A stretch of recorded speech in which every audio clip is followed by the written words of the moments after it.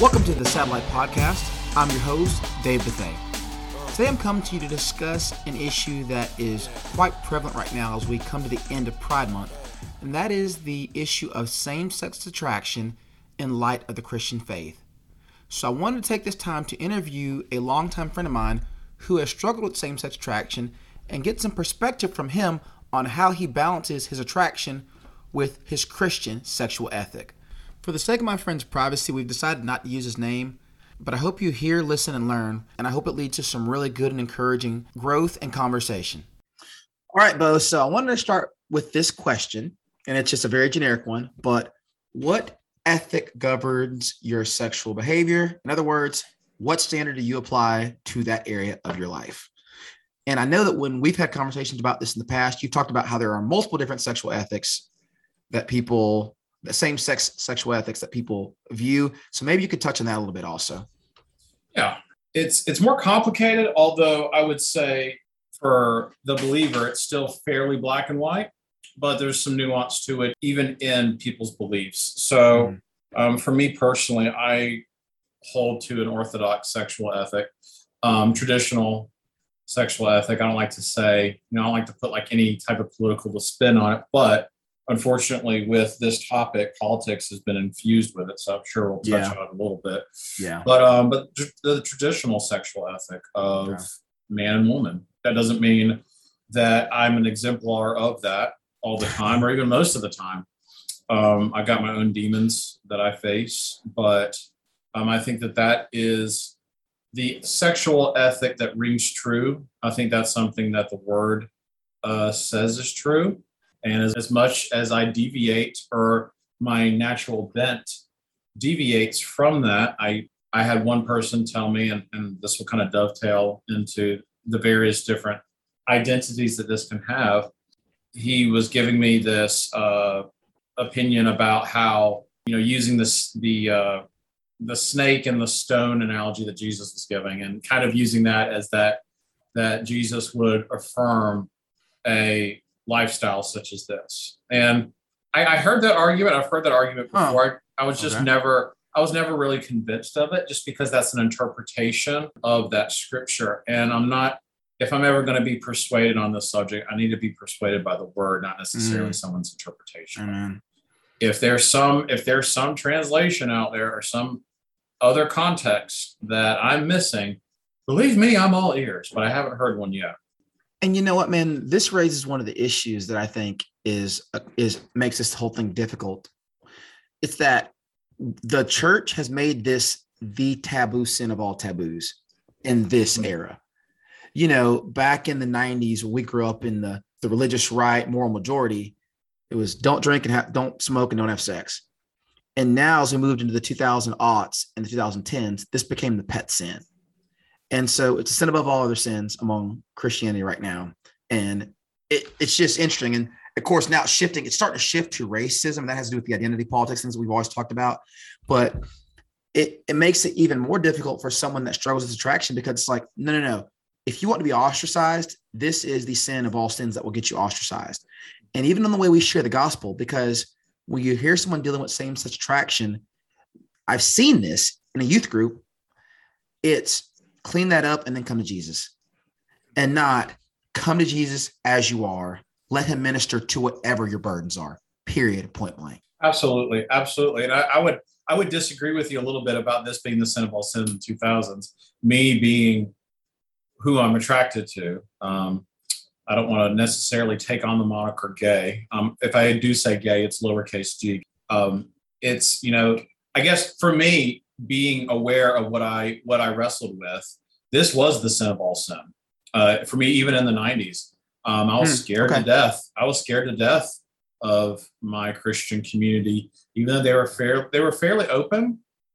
They were more charismatic. So I think sometimes charismatics tended to be not necessarily more accepting, but I kind of felt like they were more radical in their love of people, just to some extent. And sometimes that went sideways a little bit.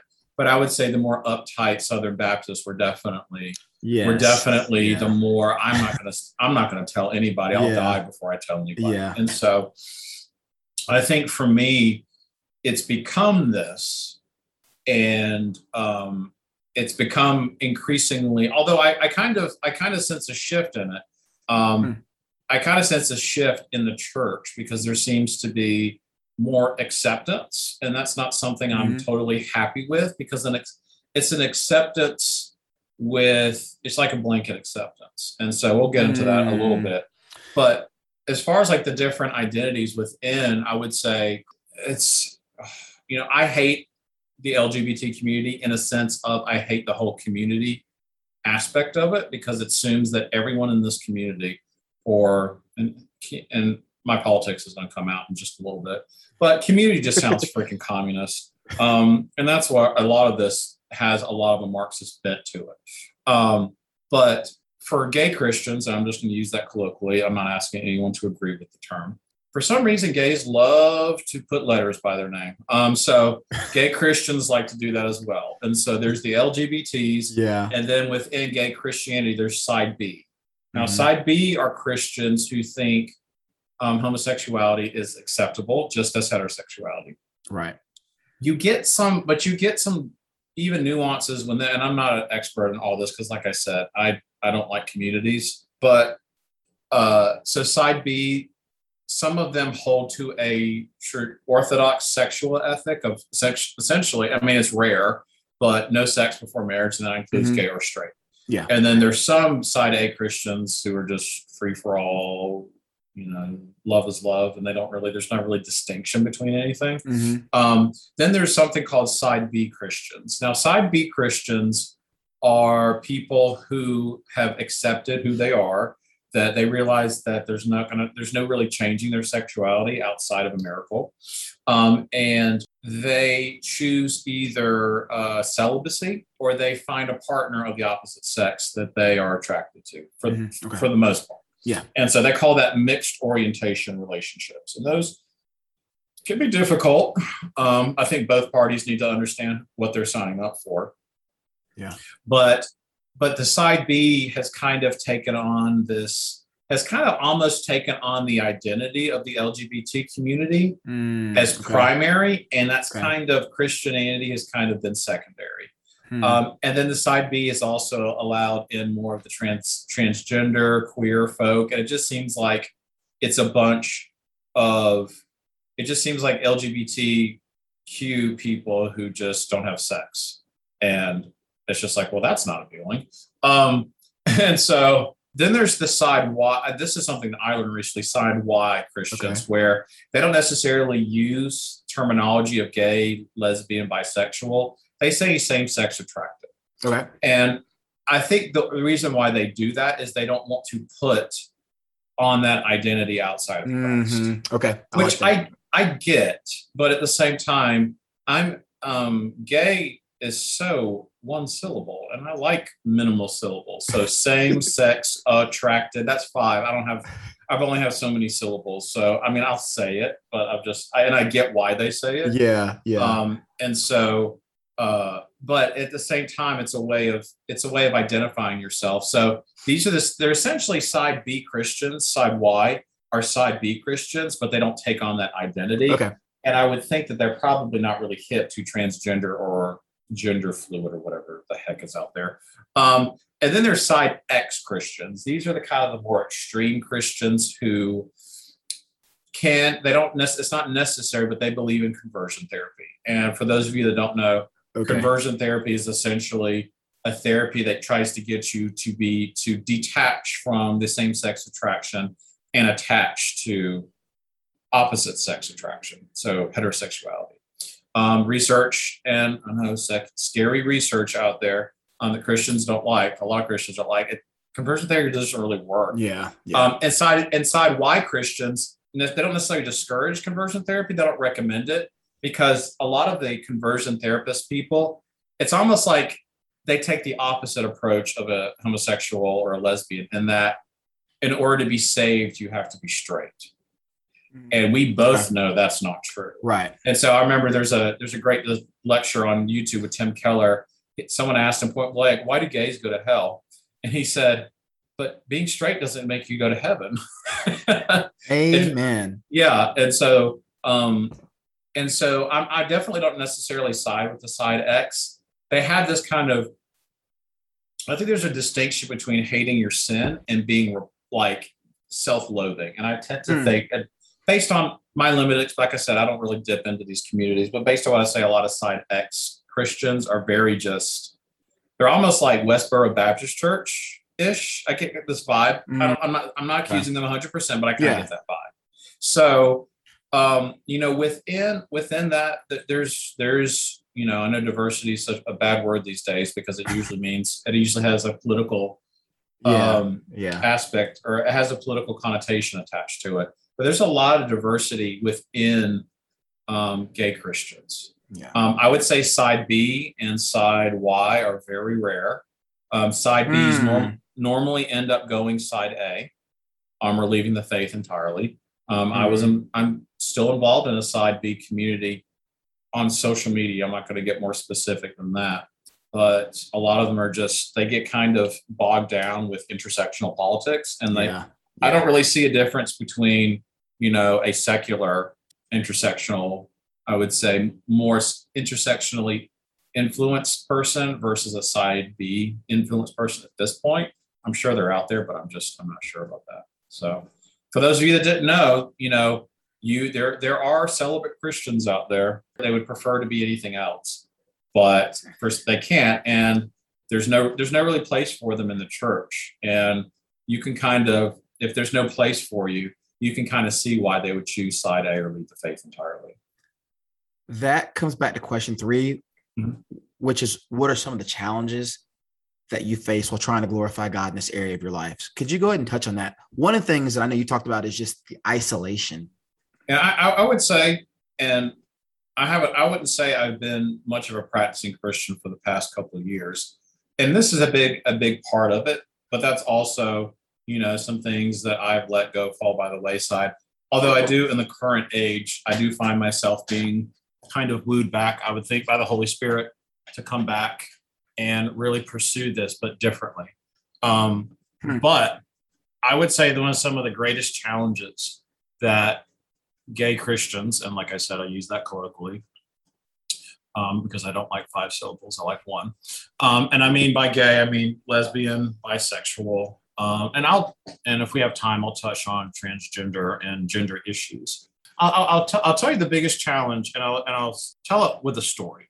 So I was deathly afraid in high school and in the beginning of college to come out to anybody.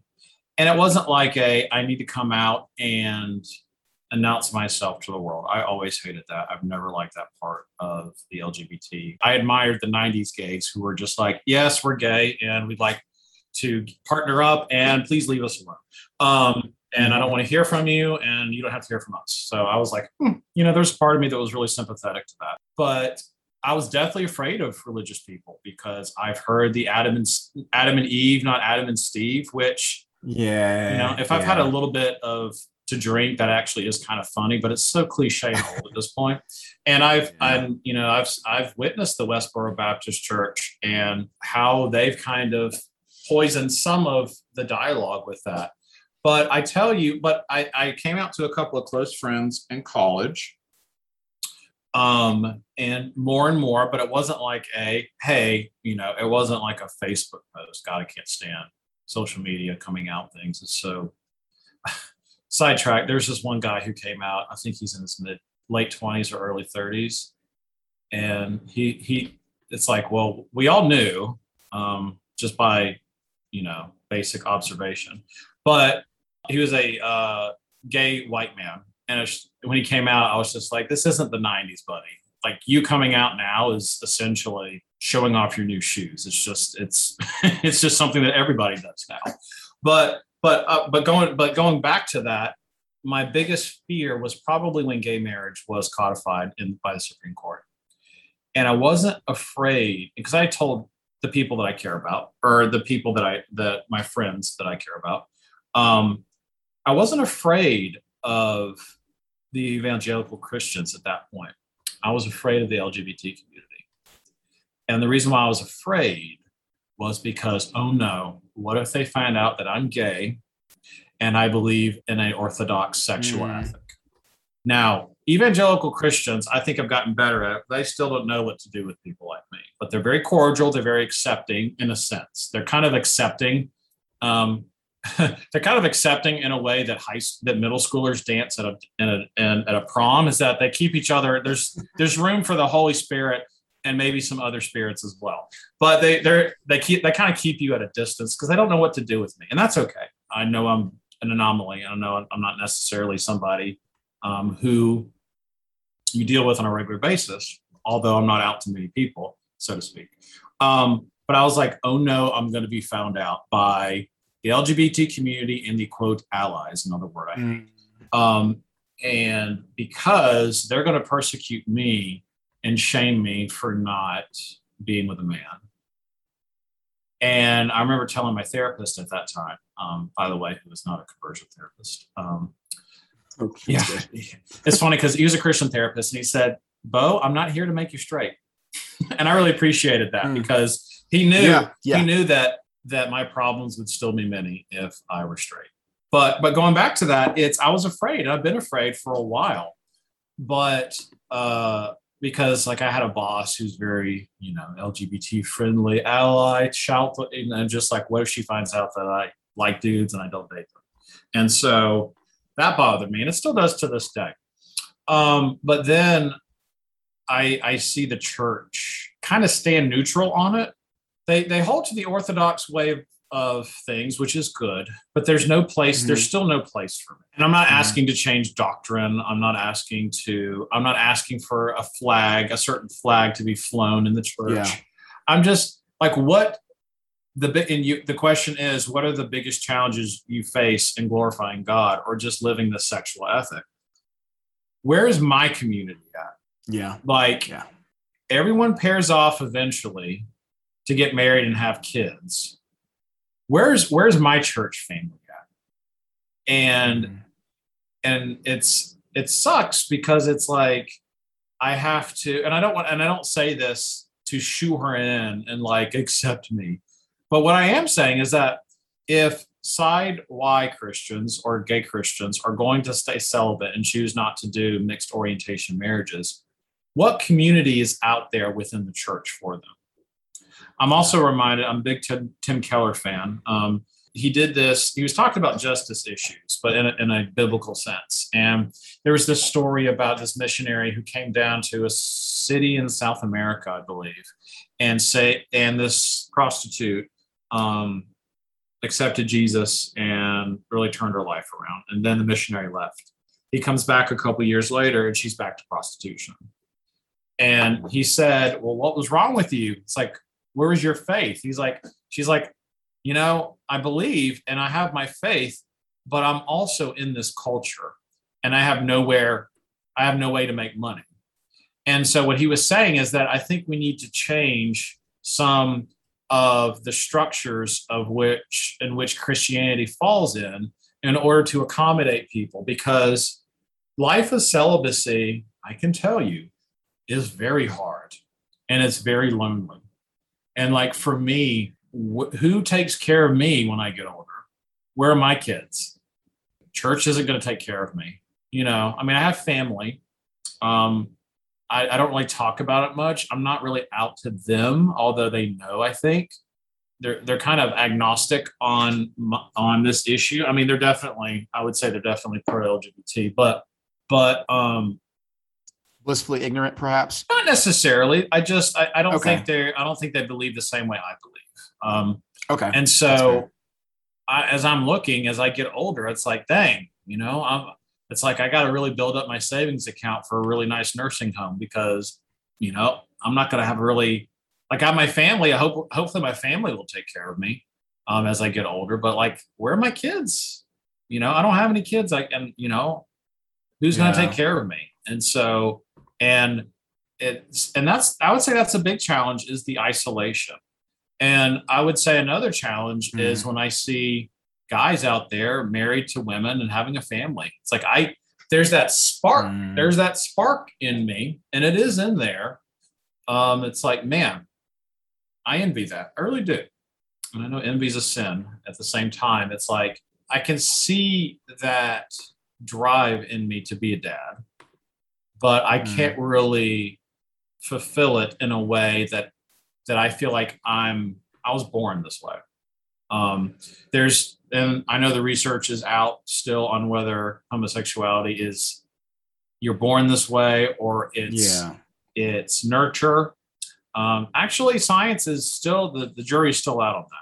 While you're there, though, will you address one question? And this is while you're already there, because this is one of the questions that I had for you. What would you say to someone who says that your same-sex attraction was a choice? If I can usually tell what they mean if I'm in person with them, and after maybe about 5 minutes of talking with them. If they seem like they're kind of a compassionate person, I kind of know where they're coming from in that homosexuality, the act is a choice in a sense that heterosexuality is a choice when you act on it. And I always understood this from the get-go that my behaving in a sexual way was always a choice. But I think what got lost in translation, I think what got lost in mass media is that when Christians said it's a choice, and to some extent, I do believe that a lot of evangelicals in like 70s and 80s thought that this was a choice.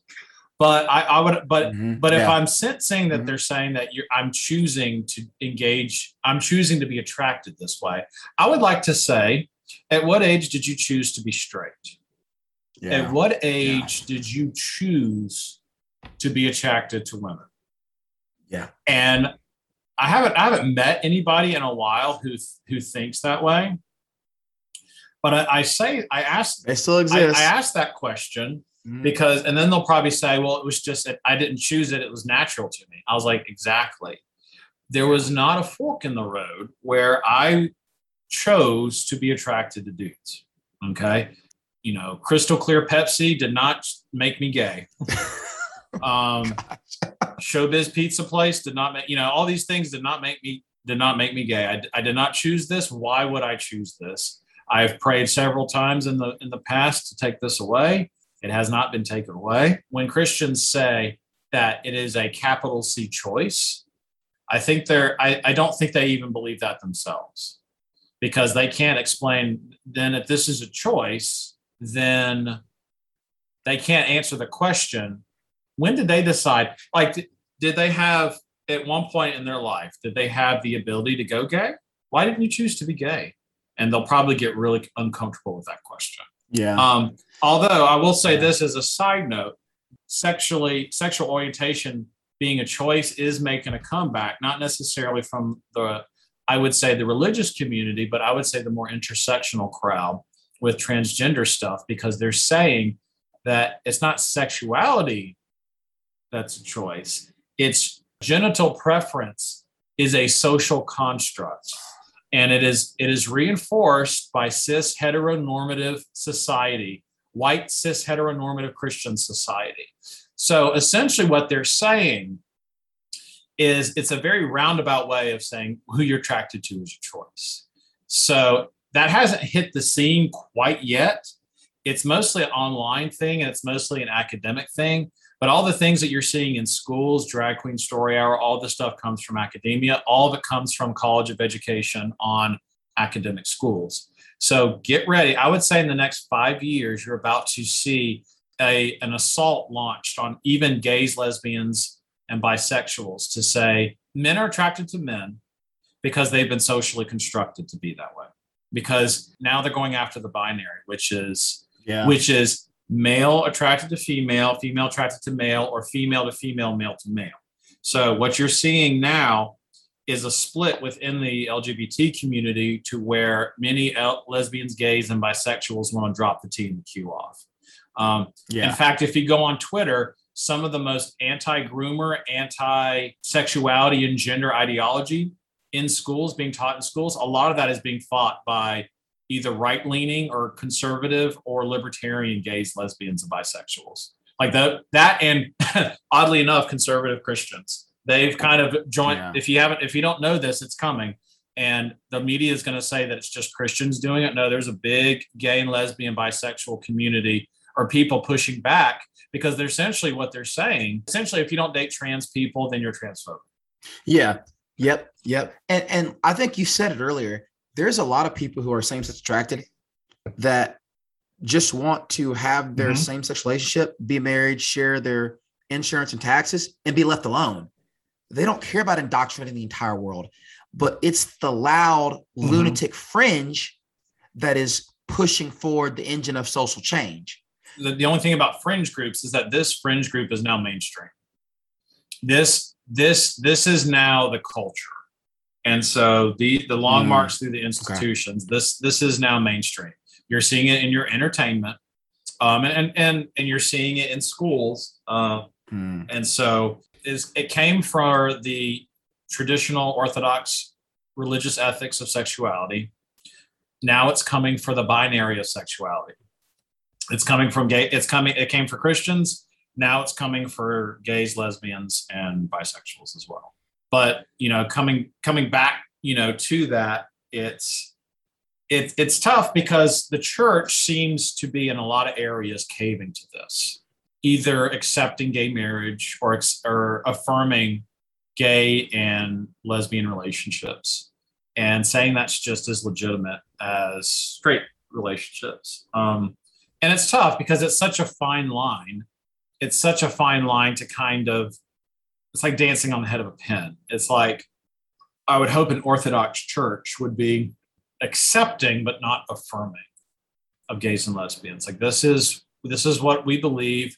This is our creed. We follow this. You're welcome, and we'll provide space for you to talk through this with other people. But I think, the worst thing that a church could do for someone like me is kind of cut my legs off on both ends. Like, on the one side, you're accepting, but there's no place for me. And then the other thing that you could do, which I think is worse, or I think is equally worse, is just accept that this is just as valid and God affirming as between man and woman.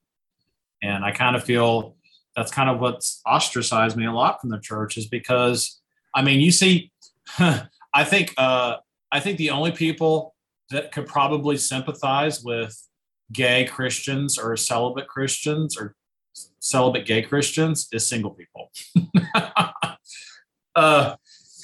Because marriage is promoted, as well it should be.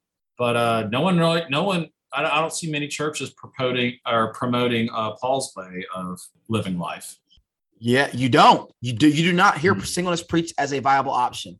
Right. There was a great Babylon Bee article. Person gets married in church, finally gets elevated to real Christian. Which is their funny way of saying, hey, you really do treat your single people like crap. Like, you treat them like second-class citizens, and let's not even get into the celibate gay Christians and lesbian Christians who are really wanting to live a godly life, and there's no place for them. You talked about what's not helpful from the church, and that was one of the things that I wanted to ask you. So let me ask you the other side of it. What is helpful and or encouraging for believers to say and do? Watch your language. Reserve gay jokes only for the gays that you know in your group. I'm just kidding.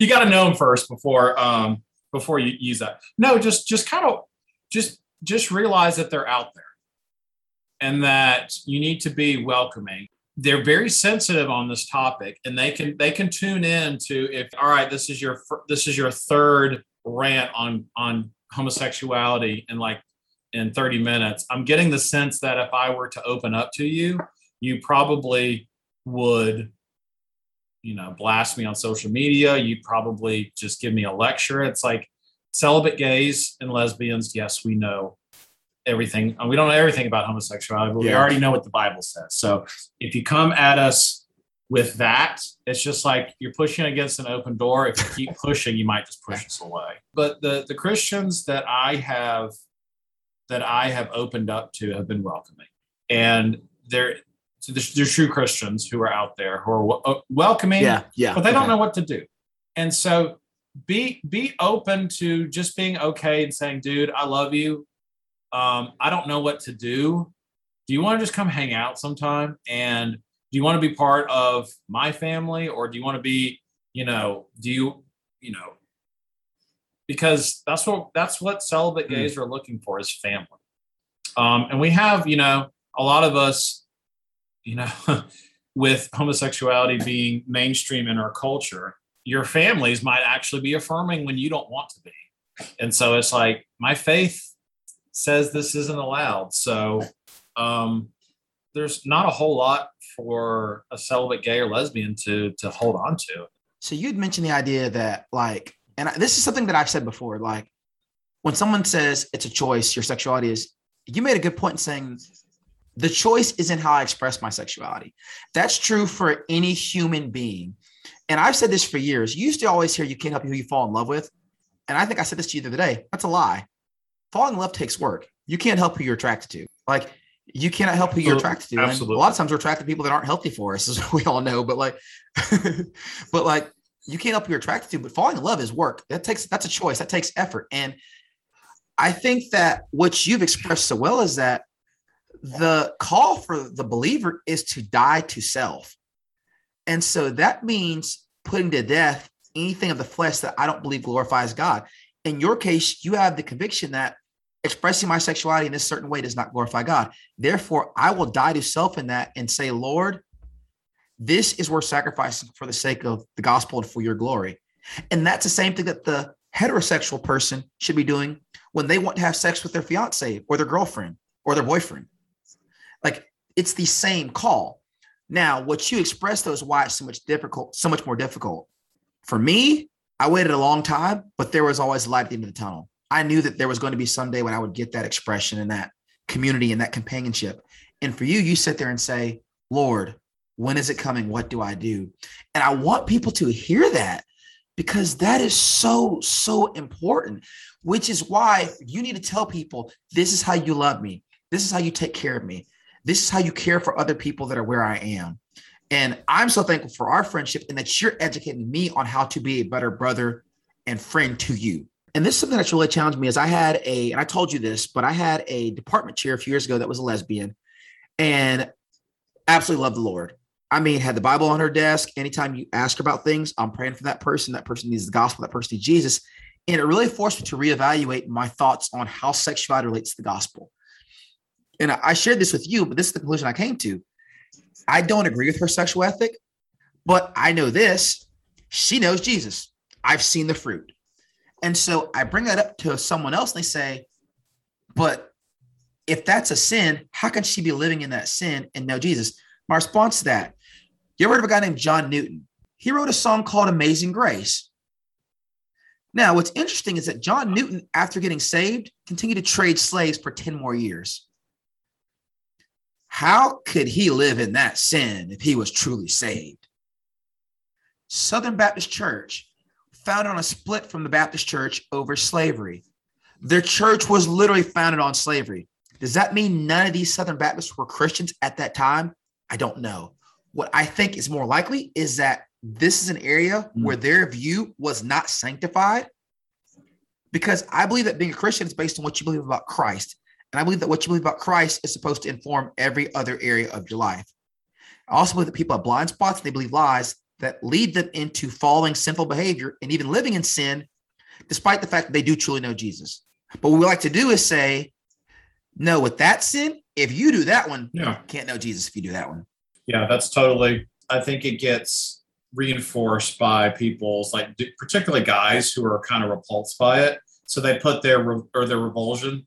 It's like, oh, see, I'm repulsed by it. It must be God honored. I'm just like, it's like, that's there's a lot of things that other people are repulsed by in your behavior that you accept, But even what's revulsive shifts as the culture shifts. Like, there was a time where they wouldn't even show, this is 50 years ago, where they wouldn't even show a man and woman sharing the same bed on television because that was revulsive to the culture. Now, anything short of actual penetration on TV and in movies is just a PG-13 rating. And so even what's revolting is shifting over the course of decades and decades. And we talk about this, how to some extent in normalizing homosexual activity, the result is that homosexuals are losing some of their status as a protected class. because that behavior is being normalized so much that now, as you said, transgender is the new gay. Yeah, absolutely. But going back to something you said, I think it was really good, because it's not, when you talk about light at the end of the tunnel of waiting for the straight man, it's the same sacrifice, but it doesn't. I would say it's experienced totally different. So it's almost like a double sin, and I don't mean that in its deepest form. I mean that it's like a double whammy for me, because it's not a sin for you to express your natural instinct and your natural God-given desire to sleep with a woman. It's only sinful when it's outside of the context of marriage. Correct.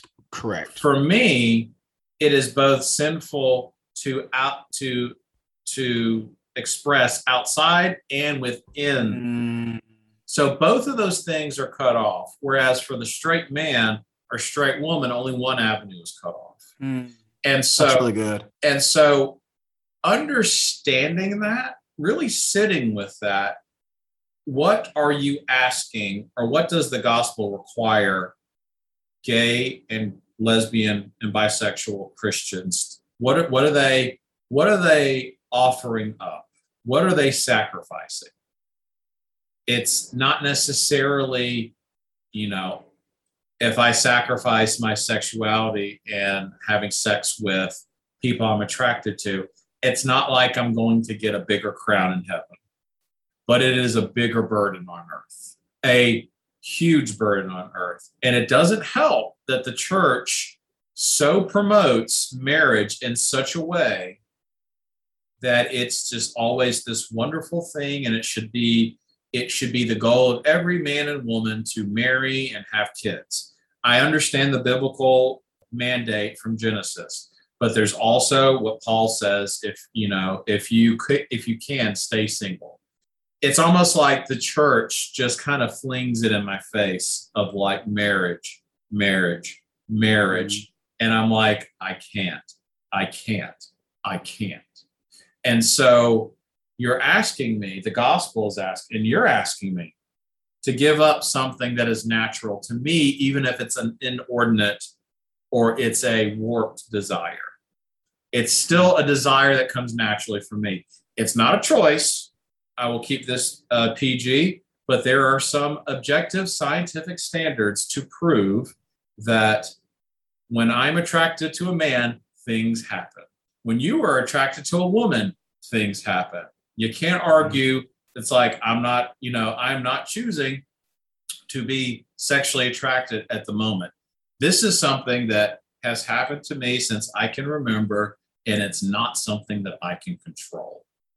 If I could, I would have gotten rid of it a long time ago, but I can't. And when I see, and I'm tempted, I am tempted. Like, luckily, I think I have a natural repulsive personality that's kept all suitors away in general. And I would say I'm mostly gay, but there have been times in my life where I have been attracted to a woman. Oddly enough, black women are kind of my thing, sort of. I've had opportunities to act out on guys, but I haven't. With guys, not on guys, but with guys, and I haven't.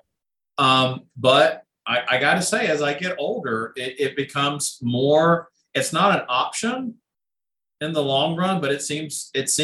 I understand it. I understand the pull. Yeah. Because I'm not looking to go on a pride parade. I know that we've got about 2.5 hours left on the repulsiveness of pride, which my birth month, of course. Yes. Well, I can't wait for American Pride Month, which is in July. So I'm going to be just as obnoxious. True. But I prefer that because at least it's more inclusive. But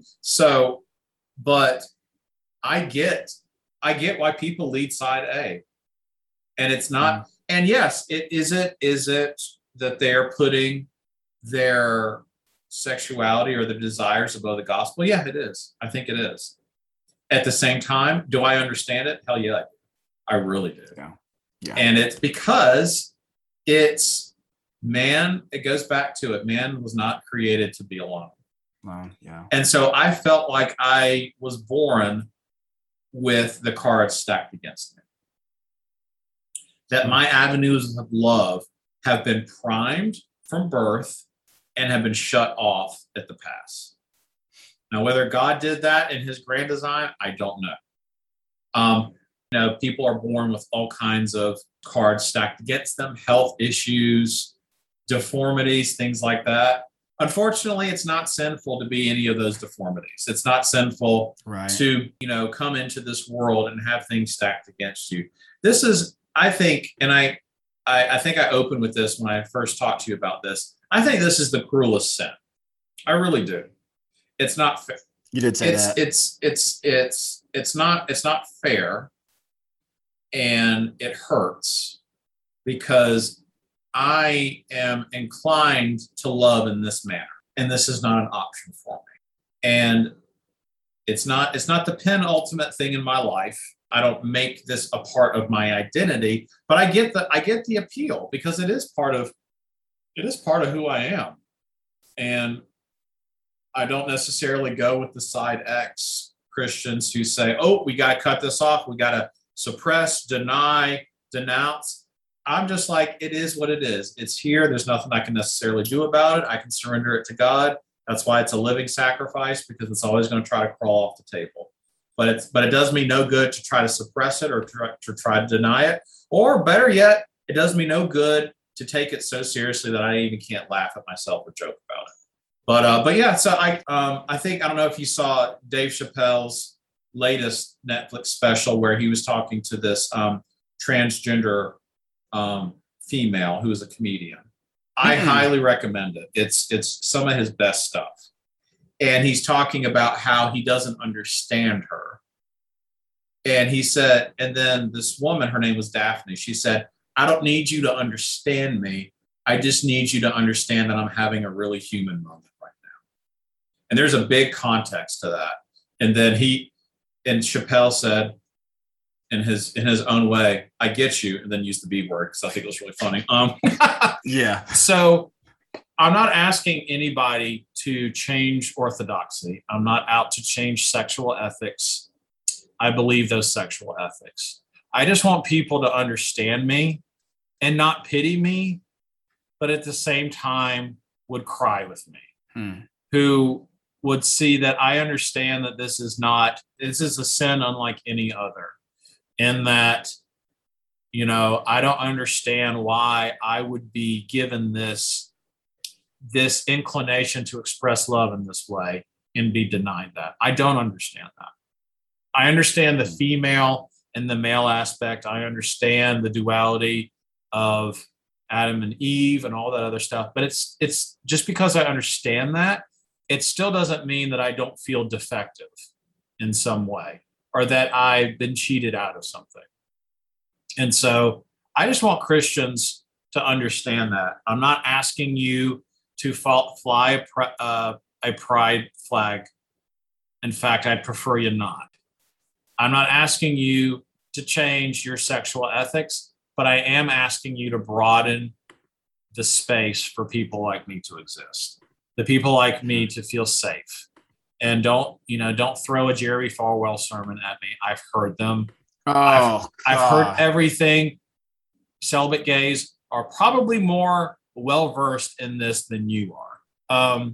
That's kind of how it can be helpful for people like me, is to not change, but make some space and cry and be angry with me when I come to you and I'm like, I'm really hurting right now and I'm really tempted, and just say, I don't understand, but I'm here for you and I'll cry with you. You can sleep on my couch or whatever. That's what we want, because just and understand what this life is going to cost us, that it's going to be, for the most part, a lonely life. And what's also difficult about this is there's not a lot of role models for singleness out there, one, and there's no role models for gay celibate singleness either. So you're looking at a percentage, a 0.1% of a 0.1%. And so You don't need to push us away. We're looking for intimacy. We might not be able to get sexual intimacy, but there are other forms of intimacy that we need. Amen.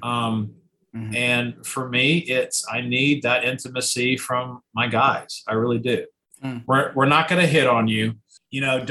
Chances are your wife is probably the only person that likes you. I'm sexually attracted to you. So don't flatter yourself, sweetheart. But it's just like, come on, guys. Gay men and lesbian women, they're out there. And I understand that makes you feel uncomfortable a little bit because I think it's an exposure thing. If you don't see, you kind of are worried or scared about the things that you're not really exposed to.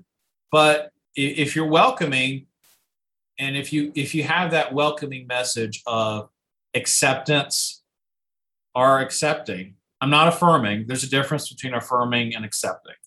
Yes. If you're accepting and you're willing to get your hands dirty in this, that's what we need. We need people to be our family, our church family, because I don't want to be too black-pilled about this, but the chances of us dying alone are pretty high.